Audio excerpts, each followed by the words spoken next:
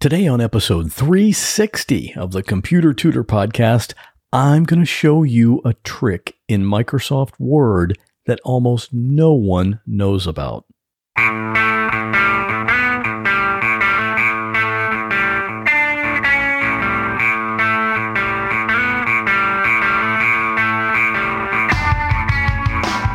Welcome to another episode of The Computer Tutor.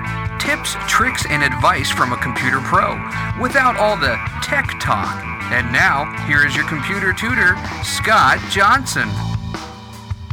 Well, good morning and welcome back to the Computer Tutor Podcast. I am your personal computer tutor, Scott Johnson. And right here on this podcast, I like to show you how to do cool things on your computer. And it's always in plain English, no computer tech jargon. And today's tip is something that I think you'll find is pretty cool. I fix computers all over the country, and I do that right here from my home office in Safety Harbor, Florida. And as long as the computer can still connect to the internet, I can fix just about anything remotely, which means you don't have to leave your home, and you don't have to have someone come in and bring in the COVID. So whenever you need help, just give me a call at 727-254-9078 or email me at pctutor@gmail.com. And today's tip can be seen at my website if you go to computertutorflorida.com/360. So let's get started. If you like knowing things about your computer that you can show off to your friends, mainly because it's something that they don't know how to do, well, today is your day. Probably none of your friends know about what I'm going to show you today. Now, I'll tell you up front, this is probably not something you're going to start using all the time. The application of this cool little trick is probably only going to come up in particular situations, but I do like it. What we're talking about is when you select or highlight some text in a Word document. Oh, and if you want to actually see what I'm talking about here, you can see screenshots of it at computertutorflorida.com/360. You know already that if you're in a Word document and you double-click on a single word in the text, that word gets highlighted. Then you can do whatever you want with it. You can cut and paste or copy and paste or delete it or whatever. And if you hold down the Control key and click on a word, you can highlight that entire sentence. And of course, you can just click and drag to highlight the specific words you want to select if you want to do it that way. And did you know that you can actually triple click on a word? And when you do that, it highlights or selects the entire paragraph. There you go. There's a little tip inside of this bigger tip. You might use that one regularly. Just go into a Word document and try triple clicking and see what happens. But let's say you have this scenario. You have a Word document, and in that document is a list of names. So for each line, you have the last name and then the first name. And then the next line has the next name in the same format, last name, and then like a tabbed space, and then the first name. So you've got this long list of names. And what you need to do is to highlight only the first name for each of them in the list. Now, at first glance, this seems like it would be impossible because if you start dragging, you can't just select the first names because as soon as you drag down to the second line, now you're highlighting the last names as well.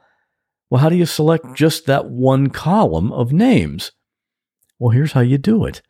On the keyboard, you hold down Control, Alt, and Shift at the same time, and then you drag your cursor down that single column of first names in the document. And you'll see as you do that, you're actually highlighting text vertically. It's kind of weird when you see it happen the first time, but the next time you have Word open with a page full of text, just try that. Control, Alt, Shift, and then drag the cursor around to see what it does. It really is pretty cool. So with that specific column of first names selected, you can now do whatever you want with them.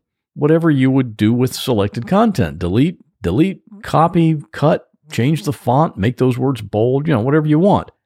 Then go show your friends or coworkers what you just learned.